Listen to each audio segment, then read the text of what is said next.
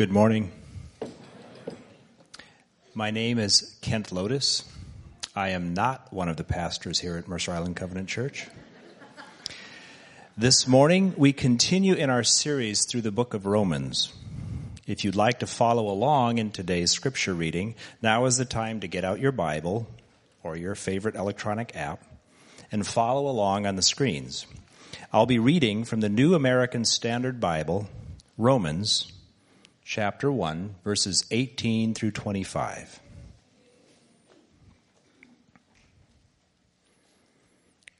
Romans chapter 1, 18 through 25.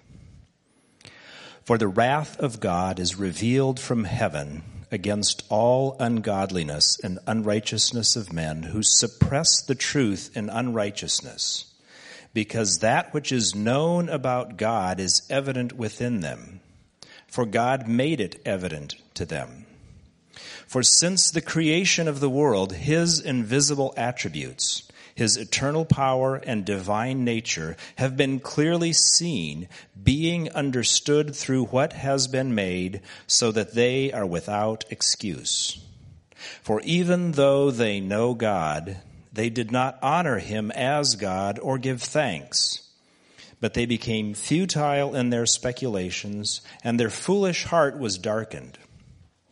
Professing to be wise, they became fools, and exchanged the glory of the incorruptible God for an image in the form of corruptible man and of birds and four-footed animals and crawling creatures. Therefore, God gave them over in their lusts of their hearts to impurity, so that their bodies would be dishonored among them. For they exchanged the truth of God for a lie, and worshipped and served the creature rather than the Creator, who is blessed forever. Amen. This is the word of the Lord.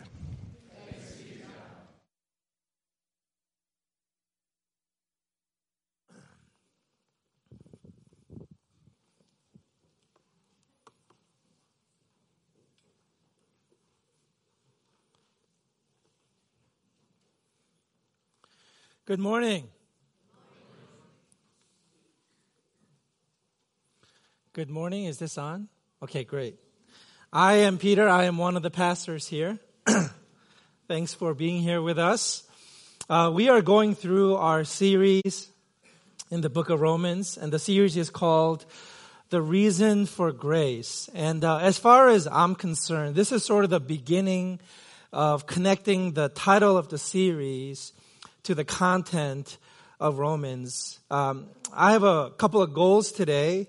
What I want to do is I want to remind you today why you are a Christian. And if you're not a Christian, I want to suggest to you today that you should be one. And third, if you feel that you are already a pretty good Christian, I want to encourage you to consider revival in your own life and a renewal of your mind and understanding the gospel of Jesus Christ. Okay, so that's sort of my pastor goal. As a preacher, as a teacher, let me begin by going back a couple of verses. Last week, Bud's sermon. By the way, Bud's sermon was great, wasn't it? That was pretty good. I really enjoy that. He's very charming and charismatic. And he talked about this idea of a righteousness that's revealed by faith. Now, we're going to define what righteousness means a couple of chapters later. But he did mention that the righteousness of God is contained in this thing we call the gospel or the good news. And that we ought not to be ashamed of it because it is the very power of God. Now imagine that you are an all-powerful God, that you can do anything you want at any time. And one of the things you wanted to do was to save this species, this humanity. You can do anything you want. You're all-powerful, and the thing you choose to do is to send your son to die for these people. And in that news, in that act is contained the very power of God. It's not something that I readily understand. It's something that I'm eager to exposit today. Now, one of the ideas we're going to be talking about is this idea of salvation. What does it mean to be saved? What it means is that we are all, according to Scripture, headed in a certain direction. That there's a cliff, we're running towards it, we're walking towards it, we're crawling towards it, we're skipping towards it, we're being dragged towards it. But inevitably, we're headed towards this cliff and we're going to fall. And the consequences of that fall is death. It's obvious, it's destruction. But God is going to save us. And what that means is He's going to change the direction so that we no longer fall off that cliff. We're not headed in that way anymore. And that's what it means to be saved. That all of us were headed in a certain direction. And it's God's job. And He's going to exercise His power to change that course for us. Okay? It's God absorbing the consequences of that. The way Scriptures puts it is the wages of sin is death. As you read through Romans chapter 1, I want to encourage you to read beyond verse 25, which is where we're going to stop today. Next week, if you read on, you're going to see that the content of next week's sermon is potentially a little bit sensitive to younger audiences. And so if you are a parent of young kids who are going to be in the service, you may want to read ahead and make sure you're okay with your kids being in the service next week for the sermon part of it. It's not going to be crazy, just a fair warning. And I would also say that it's going to be a great week to bring your non-Christian friends. Not that today isn't, for example, but it's going to be, I think, something that's felt as especially relevant and maybe interesting. And if you are a strong sort of Bible-believing evangelical Christian, I think it's going to be a great time of teaching and a fresh way of thinking about the passage. I think also simultaneously it's going to be refreshing and it's going to be winsome and attractive, just the way Jesus was to those who aren't Christians next week. And so there it is. This week, Paul, what he does as he gets ready to open up the letter to the church in Rome is that he is going to tell the story of the fall. At some point, humanity fell. And he's going to begin to unpack how that happened. How did things go wrong? And it's my personal reading of this passage that he's not talking about a specific incident per se. He's not talking about a specific group that's especially more condemned, but he's talking about the general population, the whole of humanity. How did mankind or humankind fall? Okay, and as we track with Paul in this story, again, as I said before, I want to remind you why you're a Christian, that you should be one, and why even if you think you are one, you need renewal in your life. And I want to do it by sharing 2 points. One, conservation of worship. And 2, consolation of wisdom. Okay, conservation of worship. As I was studying this passage, I really, really wrestled with it. I wrote a sermon on almost these exact passages, exactly 8 years and 1 month ago. And I reread this sermon, and it's terrible. And the reason it's terrible is because Paul's writing style is terrible. There is so much content here.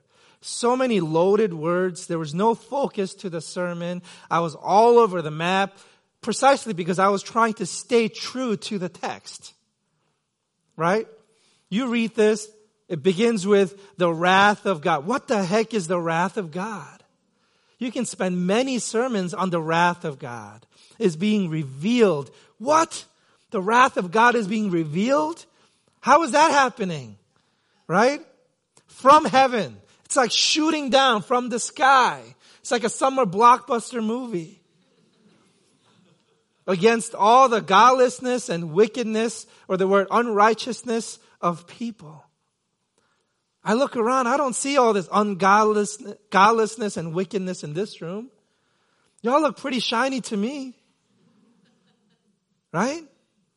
Who suppress the truth by their wickedness or unrighteousness. These are loaded words, people.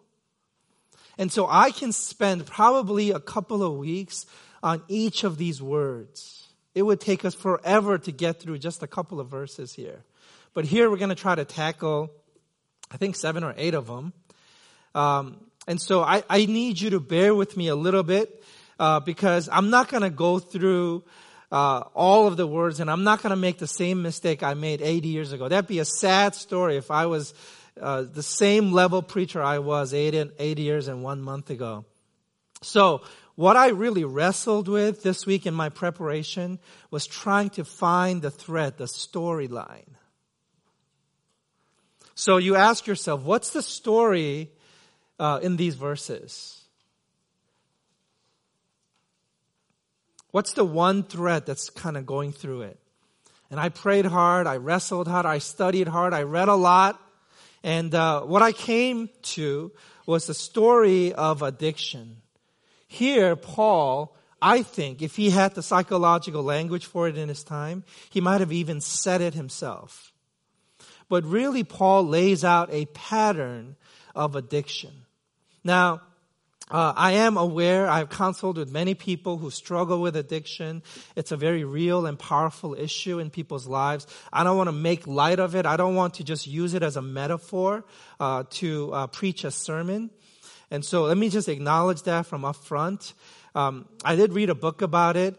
It's a great book that was recommended to me by a recovering alcoholic. And the book that I drew a lot of help from, not for this sermon, but for in my own life, is a book called Addiction and Grace, if you want to read it. It's by Gerald May. And he basically takes the approach, the angle, that we are all filled and consumed with addictions in our lives.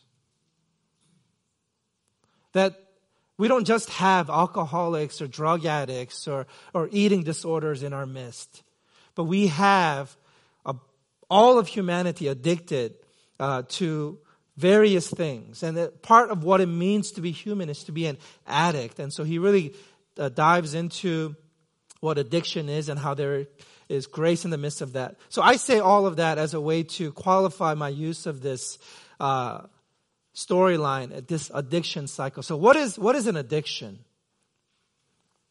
Let me give you some really easy an easy way to think about it. When I was doing my research on addiction, there's so much complexity and too many opinions about it. I think this will boil it down for us. An addiction is when you start with a legitimate need. It can be a place of pain or hurt, or it can not be painful, but it's just a legitimate need that you have. And I would say this, that all of our true needs are legitimate. Right? And then we go off and we find an illegitimate way of meeting this legitimate need or addressing some legitimate pain in our life. And then what happens when we have this legitimate need, we meet it illegitimately, right? That's like trying to hammer a nail with a Rolex. What happens? There's destruction, there's pain. And then you develop a coping mechanism for this additional pain by meeting it illegitimately. And then now you're dependent on this illegitimate way of meeting this legitimate need. And so there's this cycle of legitimate need, illegitimate way of meeting this need, leading to more pain, and then a coping mechanism for the pain, and then further pain caused by the coping mechanism. And then you have another coping mechanism for the second pain. And so the cycle continues. And this is what is called addiction. Now, the Bible's language for this is double sin. Jeremiah chapter 2, verse 13 says, "My people have committed two sins. They have forsaken me, the spring of living water, and have dug their own cisterns, broken cisterns that cannot hold water." Do you see the double sin there? You have a legitimate need, but instead of turning to a legitimate way of meeting that need, in this case, God, right? You hew out your own cisterns. And you're going to fill it yourself. But the cistern is broken. So it's leaking. More mess, more pain. And the need isn't actually met. Your cup can't ever be filled. Right? And so, the best bet for you, if you are an addict, if you have illegitimate ways of meeting legitimate needs, and you do because you're human, I do because I'm human, right? The best bet for me is to hit what they call rock bottom. Rock bottom can only happen when all of the enabling in our lives stop.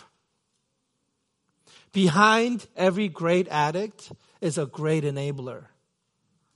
There's somebody preventing you from experiencing the full consequences of your actions. They're absorbing some of the consequences for you in illegitimate ways, in ways that mimic love. Therefore, you don't fully experience what it's like to have that addiction, to live with that addiction in your life. And so you are able to continue on in your addicted lifestyle. As soon as they stop enabling you, allow you to feel the weight, to feel the full brunt of the pain, then you begin to deal for the first time maybe with what we might call reality. And this is what scriptures call being given over. God stops enabling humanity and says, you want to die? You want to destroy your lives? You want to trust yourselves? You want to live by works and not by faith? You want to trust everything but me? Go ahead. Do that. And God begins to let go, and we're given over to our own self-destructive ways and pattern. And as we experience the full weight of our lives and the mistakes and what the writer of Romans calls foolishness, then, only then, at rock bottom, are we open to this idea of grace. That at the very bottom of your addiction, grace is available. But until we hit bottom, we reject it. We don't want anything to do with grace. We don't want anything to do with God. Now, put up verses 18 to 25 again. I'd like you to take a moment, either in your Bibles or on the wall here.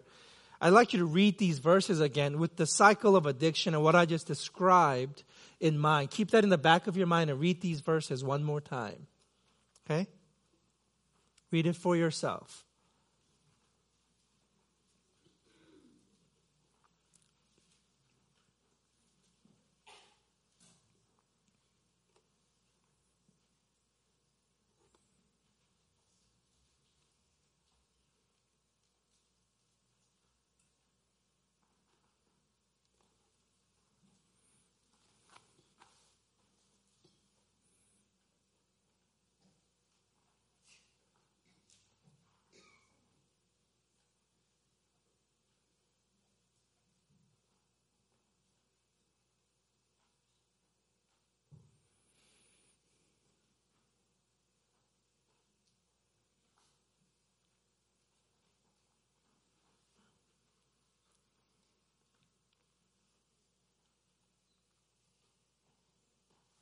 And when you have done, if you're done reading, would you look up so I know?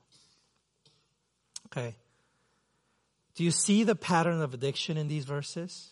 Is it standing out a little bit more? So what are your problems? What are the problems in your life? your legitimate needs. What are they? But let me ask another question. What is your first problem? According to this passage, what's the very first problem that needed to be solved in a legitimate way? What is the very first need of the human being? In other words, another way to ask that is, what is the primary purpose for which human beings were created according to this passage? We're going to answer that question in a couple of minutes here. But a couple of observations about this passage. It's not my problem.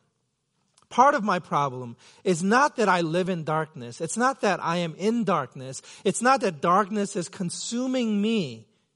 But it's that I love darkness.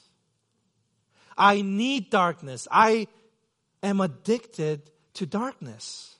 Why? Why do I like darkness? Well, because darkness hides my evil deeds. Why are my deeds evil to begin with? Because I need to do evil things. Why do I need to do evil things? According to this passage, I need to do evil things because evil deeds suppress God in my life.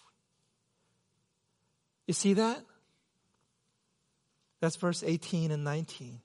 I need to do evil deeds in order to suppress God in my life.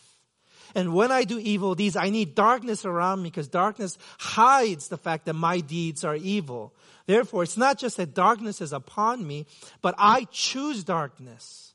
I need darkness. I'm in cahoots with darkness. Darkness is my partner in crime.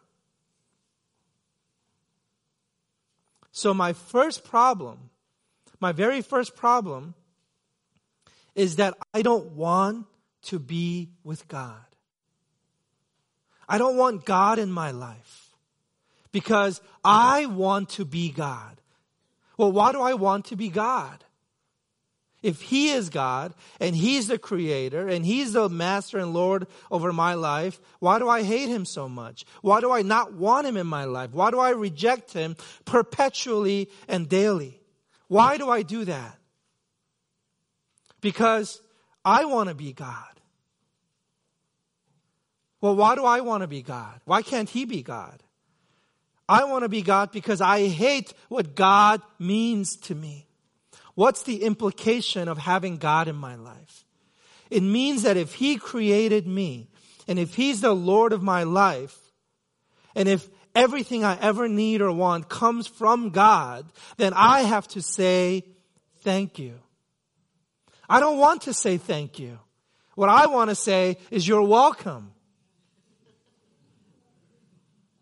See, grace, just as an idea, is an indictment against me. You know, if somebody's being gracious to me, you know what that means? That means I need grace. That means I'm not good enough by myself. I can't do it on my own. I'm not competent enough. I'm not sufficient in myself. Therefore, on a deep, deep level, I fundamentally reject grace. I have a psychological ego need to reject grace. I choose not to worship God. I will not say thanks to Him because if I do, that means He's the giver of all good gifts. And if He is the giver, I have to say thanks. But I want to say you're welcome. I want to be somebody. I want to have substance and significance and worth and value apart from anyone else. I want to have control. I want to have power. And now here I am back in the garden.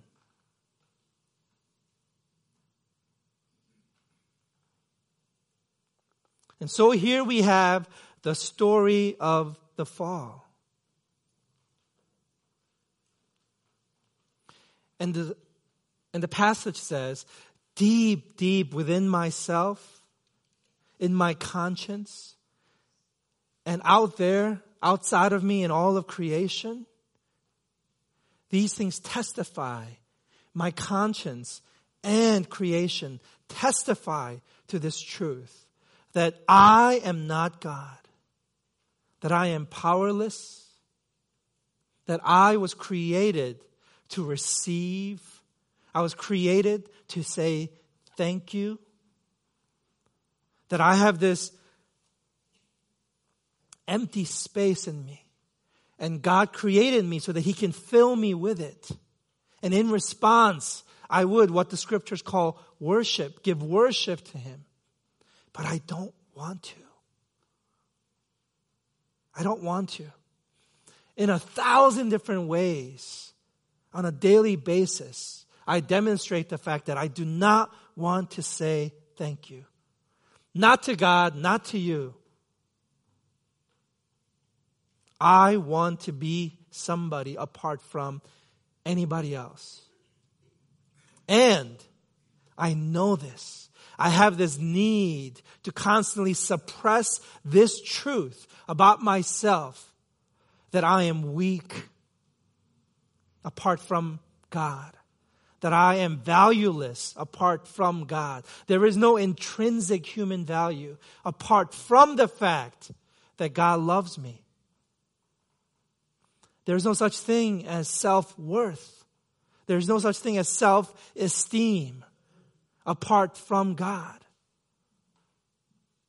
Apart from His relationship to me, unless I am, that is, right with God, I am worthless. I am valueless. I have no hope. My future is futile. And I suppress this truth all day long with my evil deeds. And then I need darkness to cover up my evil deeds. And God says, Peter, how can I reach out to you? How can I convince you? How can I show you once and for all that I am the only lover of your soul? You don't even know how to love yourself. All you're going to do is destroy yourself and anybody else you can come in contact with. You have no hope apart from me. How can I show you this? And all I say is, away from me, Lord. Away from me, Lord. One of my favorite authors is M. Scott Peck. He's a famous Christian psychiatrist, author, and speaker. But he became a Christian while he was in the middle of writing his best-selling book, a book called A Road Less Traveled. And in that book, he describes his journey to how he basically converted himself to becoming a Christian as he was writing about life and the fall of man and just how messed up we are. And in the second half of this book, he says this. He says, while I don't profess to be a believer in any God, he says, I could not help but to notice the fact that every time I learned something new, the only way I would know that I was learning something new and true, something that is true, is that something within me already knew it to be true all along. And I was not learning anything new, but I was simply verifying the fact that it was true. And he goes on to describe how he has never learned a thing in his life, but only remembered. That's a deep statement. And it's sort of an existential statement, but you got to think about that for a second. Have you ever learned anything new? I'm not talking about like math. You learn calculus, that's true. But whenever you learned about life, when a truth, an insight, a wisdom, piece of advice just resonated with you, you're not learning that for the first time. There is another something in you that's recognizing that as true and saying, yes, Peter, that's true. Grab onto it. And he says, what is that? What is that inner voice that tells you? And he calls it the all-knowing subconscious. And I want to tell you today what Scott Peck was just beginning to discover, that's the image of God in which you are created. That's the Spirit of God that gives life and breath and meaning and sustenance to everything in all of life. Apart from that image of God in which you were originally created, you will never learn anything. There is a voice of God that's speaking to you, that's regenerating you.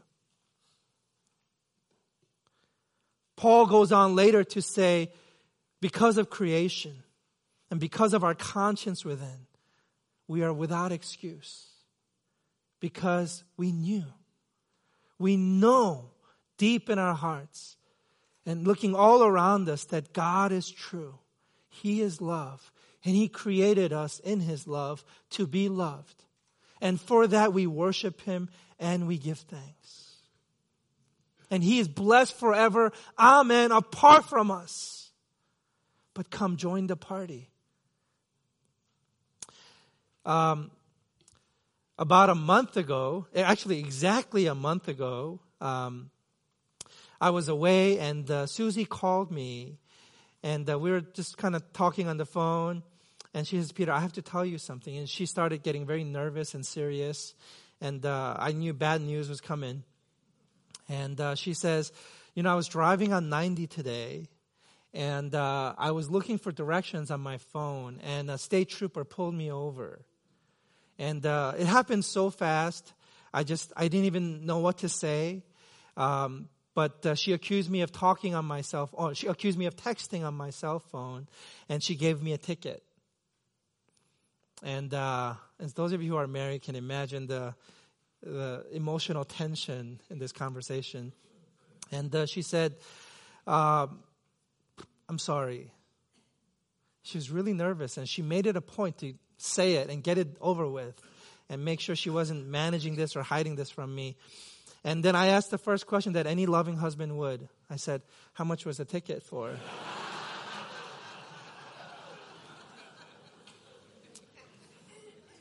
I don't even remember now.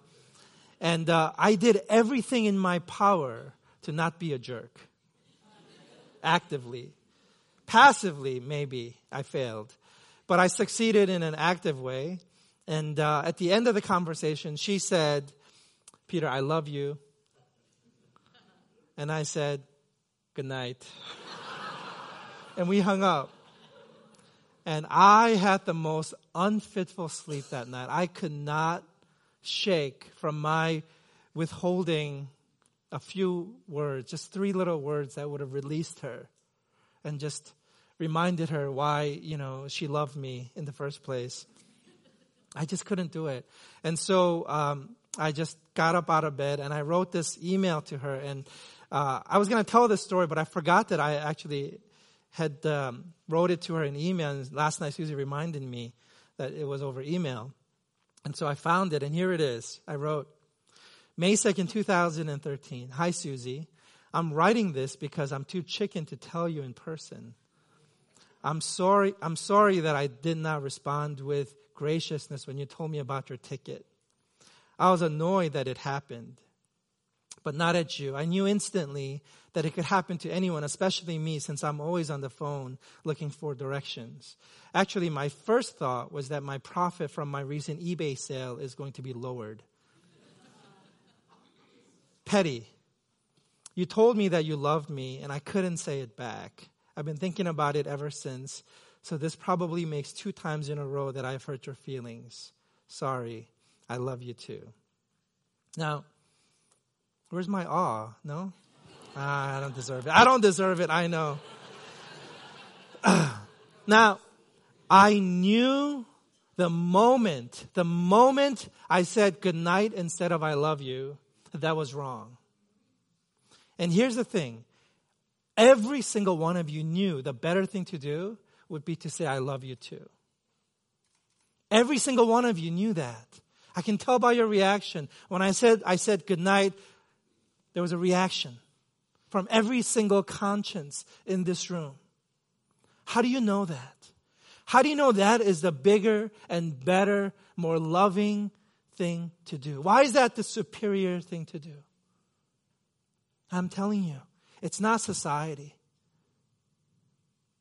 It's your conscience. It's the image of God in which you're created. Because even when society was teaching you, even when nurture and nature, heck, throw nature in there too, was teaching you that that's the better thing to do, there was the image of God in you resonating that said, that's true, that's right, that's good, that's beautiful.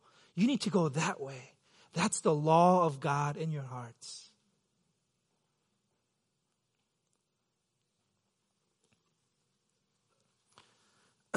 What do you think about me right now as a human being, as a husband? Who cares what you think?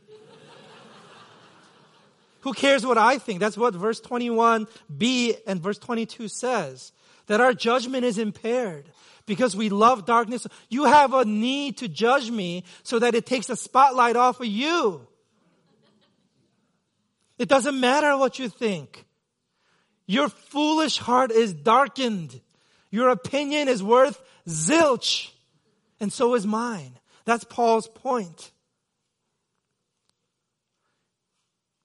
We are so caught up in living this life of futility, of suppressing this truth of God in our hearts and in our world.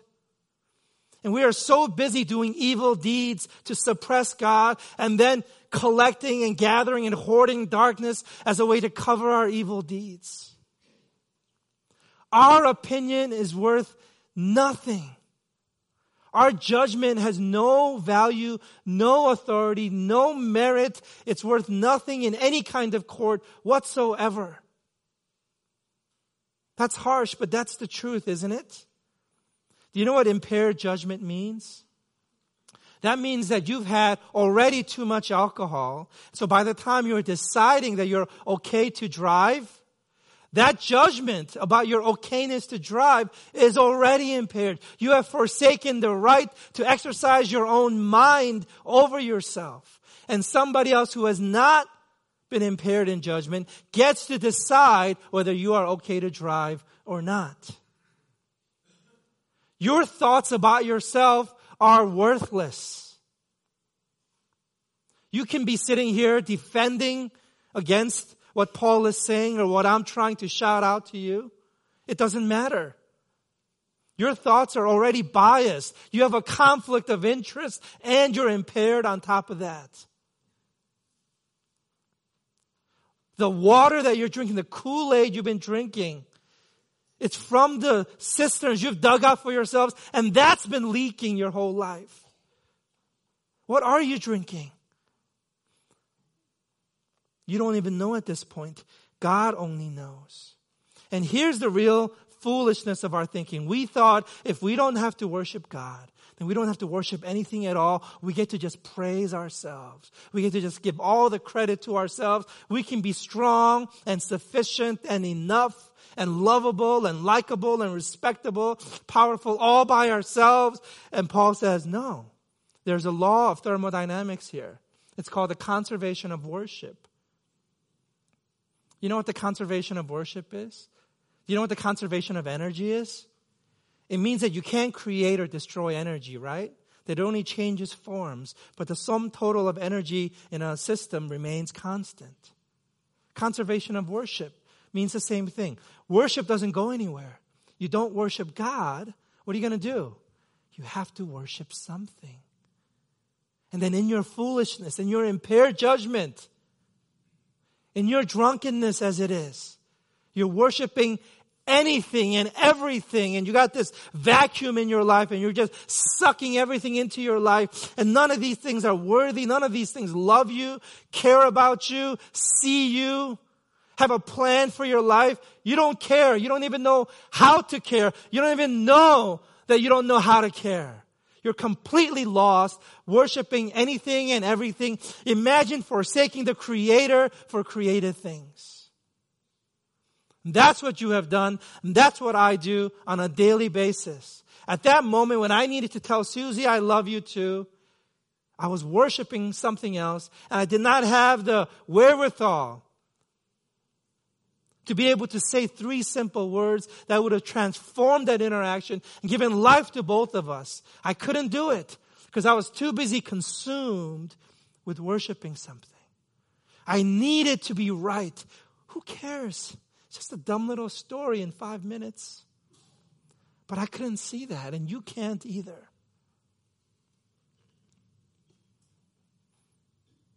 So our first problem is that we won't worship God. Verse 25 says they exchanged the truth about God for a lie. Now, if you read this in the Greek, and every commentator pointed this out, it's not a lie in the Greek. It's actually the definite article. They exchanged the truth about God for the lie. This is the most fundamental lie that we believe. Every other lie is built on top of this lie, and the lie that we exchanged, the truth that we exchanged for this lie is we worshiped and served created things rather than the Creator.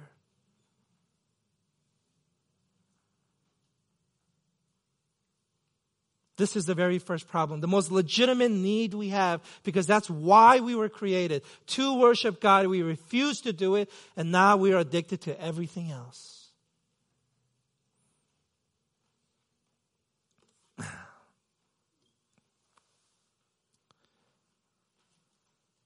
You know, I'm in big trouble because I've only done the first part of my sermon.